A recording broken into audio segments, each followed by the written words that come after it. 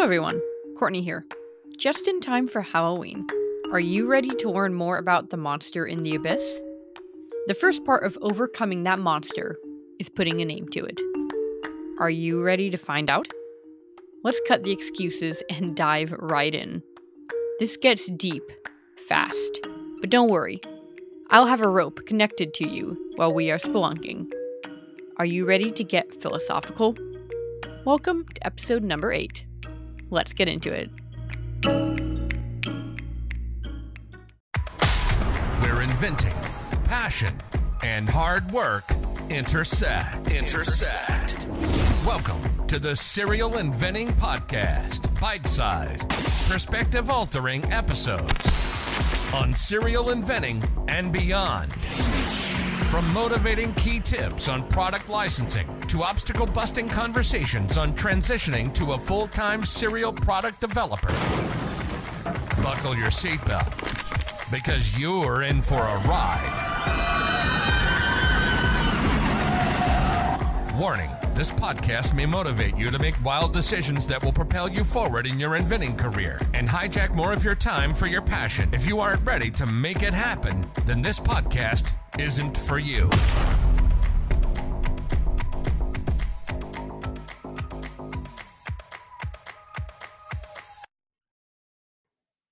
There are two very common mistakes, or shall I say, excuses to stop something that feels hard, that inventors make to halt progress and try to go around an obstacle instead of through it.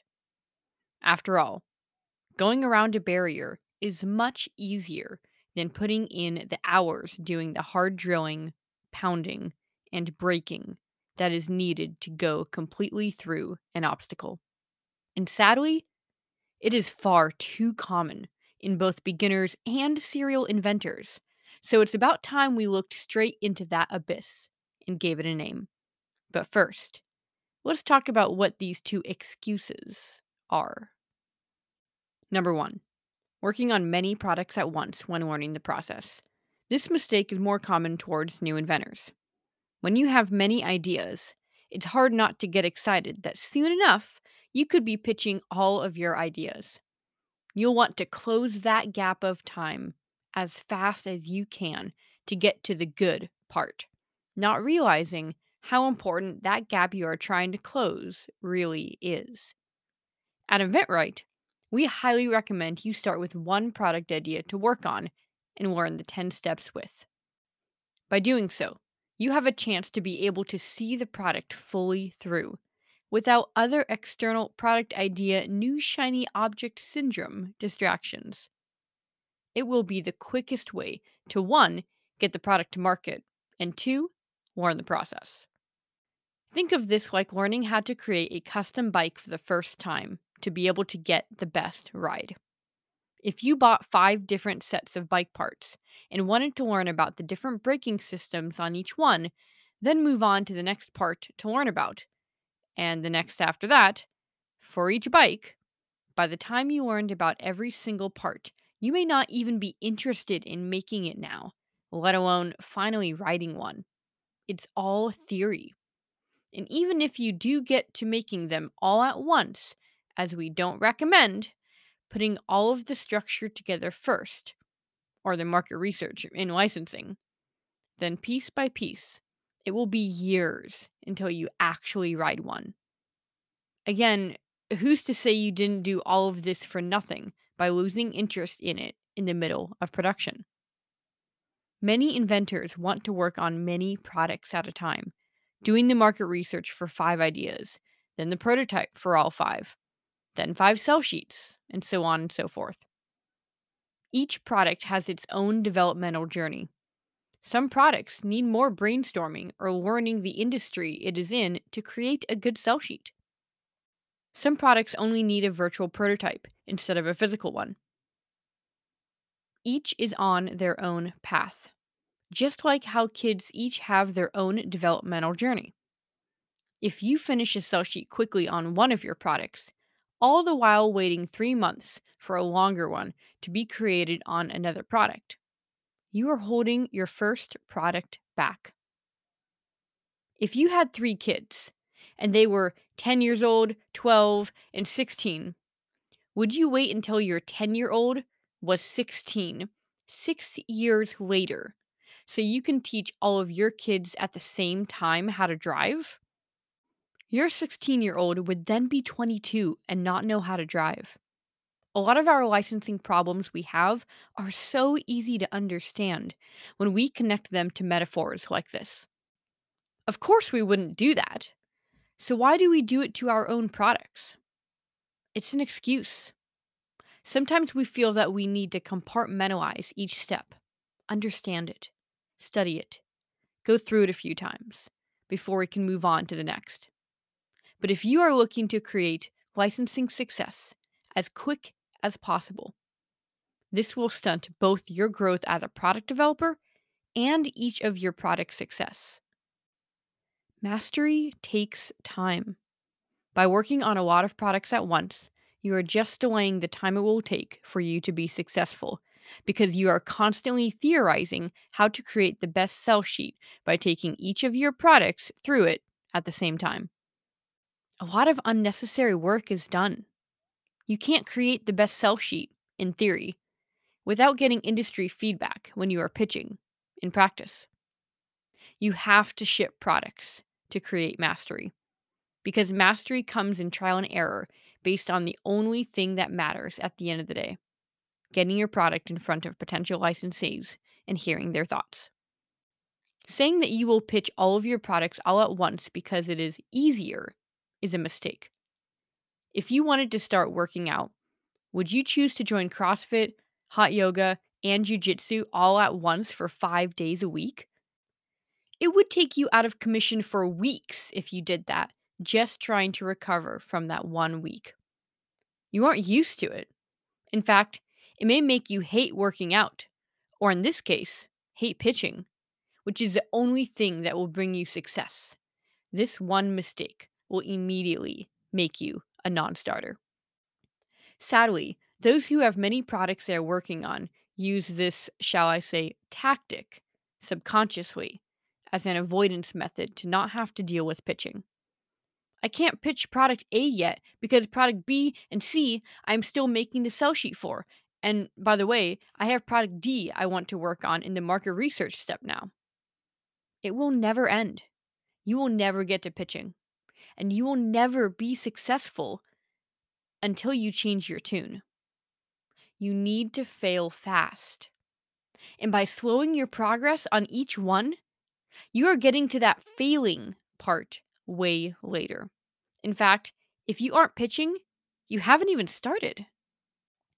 Now, once you have started pitching, it is better to now work on other projects, maybe even one at each step, going through the process. Now, you have the next shiny object, i.e., your next product to look forward to working on after you have accomplished your pitching goal for the day. The next project or projects will motivate you to get your pitching done faster. It's something to look forward to. This is great to do as long as one, you do put pitching first, always, before working on anything else, and two, keep each product's journey separate so you aren't waiting for another product's journey to be at the same spot. It will only delay your product's success.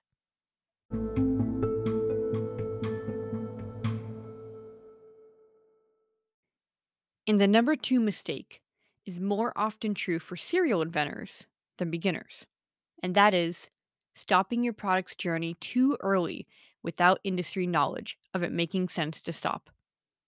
Now, if you truly lose passion for a product, and though you were once excited about it and took it through all of the steps and got it to pitching, all for 1 month into pitching, you lose interest, well, then maybe you should rethink why you spent all of that time working on it and why you now have lost the passion to pitch it. I would introspect and dissect that reason for a loss of passion. But when that does truly happen, that is okay.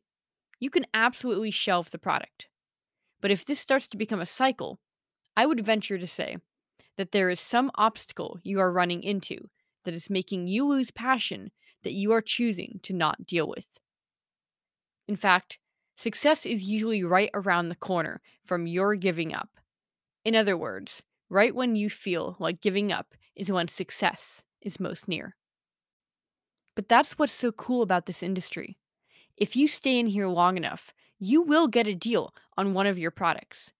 It's just that success often takes far too long than you want to wait for and weeds out people who aren't seriously committed to their success. If you do lose passion, it's okay to stop that product if your heart's not in it. That's completely acceptable to do in our industry. If you aren't excited about it, how can a company be? It's time to shelve it then. Now, what I am more concerned about is when you are tired of pitching the concept and you start to have self doubt and think it's just not a good idea anymore. Now, keep in mind that we often come to this conclusion without anything saying that this is true. When I ask my students at InventRight why they want to give up on a particular product, it's most often not that they lack passion in the product they just spent 3 months developing, nor based on feedback a company gave them about the concept, but it's the lack of movement they are tired of, and their brain starts to make assumptions about the product. It's not new knowledge we learned about that would make the product clearly inferior to the competition and not worth pitching, nor even a new design that they came up with that makes it better. It's a feeling of being still that makes them uncomfortable. And with everyone constantly overbusying themselves these days, we seem to be afraid of stillness and silence. And so when one of our products is not getting much traction and feels still, I think we get nervous and scared of that newfound stillness and want to stop that uncomfortable feeling. After all, to quote famous philosopher Nietzsche, battle not with monsters, lest ye become a monster. And if you gaze into the abyss gazes also into you. Now, there are many ways to interpret this quote, but what is most pertinent to us in this moment is the following notion: we are afraid of success. Because getting to the point of success most often means facing our shadow of our own self, understanding why we are uncomfortable in stillness, and why we would rather make excuses than be successful. Because facing ourselves is hard and sometimes painful. And sitting in stillness is the first thing you need to do to get to your shadow. Pitching a product and not seeing much movement could mean many things. But to figure out what it exactly means, you need to trust the process and the product's journey, often blindly, to get your answer. But many people don't want to stick around long enough to get there. If people knew right off the bat that they had to face themselves to be successful in licensing, understand why they have certain excuses that come up between their success, and cut away every single obstacle in between them, I don't think people would try to license at all. It takes a lot of gut, strength, and courage to look your excuses in the face. It's far easier to work on another product that you are excited about, even though pitching is the only way you can see if your product makes sense. Don't hold yourself back. That's not your job. You already went through the process with this product. If you took the product through the steps properly, then that product has every right to be there because it got here, because it passed each step. Why are you choosing to hold it back when it made it here? Let the industry dictate its success. Carl Jung, a turn of the century psychologist and protege of Freud, dedicated a big part of his life to developing the concept of dealing with your shadow, nowadays called shadow work, where you confront those aspects about yourself that you don't want to face. The shadow is the blind spot of the psyche. If you become aware of your hidden feelings that dwell deep in your psyche, you might have a chance at stopping the very barriers that keep you from your goals. It's easy for the shadow to overwhelm someone's actions, as Jung believed, especially if you are dealing with big emotions like confusion or being paralyzed by indecision. In part 1 of volume 9 of the Collected Works, a book series by Carl Jung, he goes to state this: a man who is possessed by his shadow is always standing in his own light and falling into his own traps, living below his own level. You need to make conscious that which is unconscious, or else the unconscious will destroy you. And in the story of Dr. Jekyll and Mr. Hyde, it has to be Jekyll, the revered English doctor, that must become and integrate his shadow, the dangerous Hyde, and not the other way around. At the end of the Gothic novella, Hyde takes over Jekyll and kills them both. The shadow won. If you don't consider tackling your shadow, the conscious, who you are, can become the slave of the shadow with a mind of its own, and you'll never know why you aren't successful. Here is how the shadow relates to us.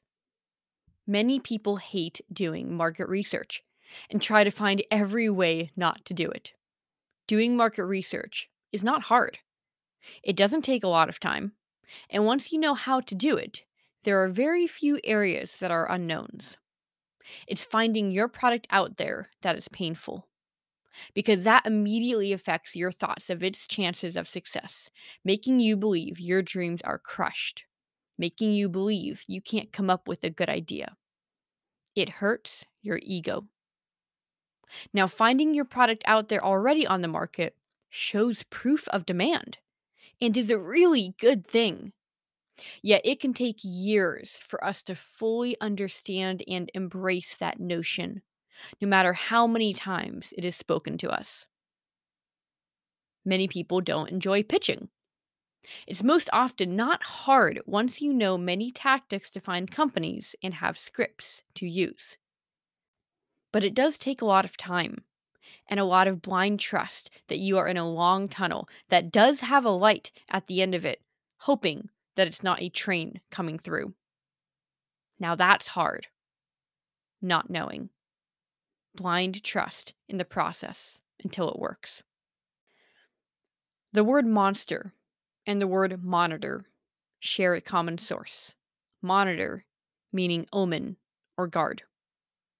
When you are tired of not getting anywhere with a product, whether you aren't pitching or companies aren't responding, you need to travel into the abyss and let your guard down. Only then will you find your answer to your lack of success. It seems like more people would prefer to jump ship and not choose to get a licensing deal than to look into the abyss. But now that you know that inside the abyss is filled with the reasons why we make those excuses that halt our success, you now have a chance to seek the answer. For those brave enough, congrats. You are choosing to have a shot at success, even if it makes you uncomfortable along the way. You now know there is one large thing that is stopping you from succeeding, and that is, who is the monster in the abyss? When you stare into the abyss, don't be surprised that it's you who you see. Thanks for tuning in and taking a few bites with me today. And remember, serial inventors don't make excuses. They don't. They make it happen. See you soon.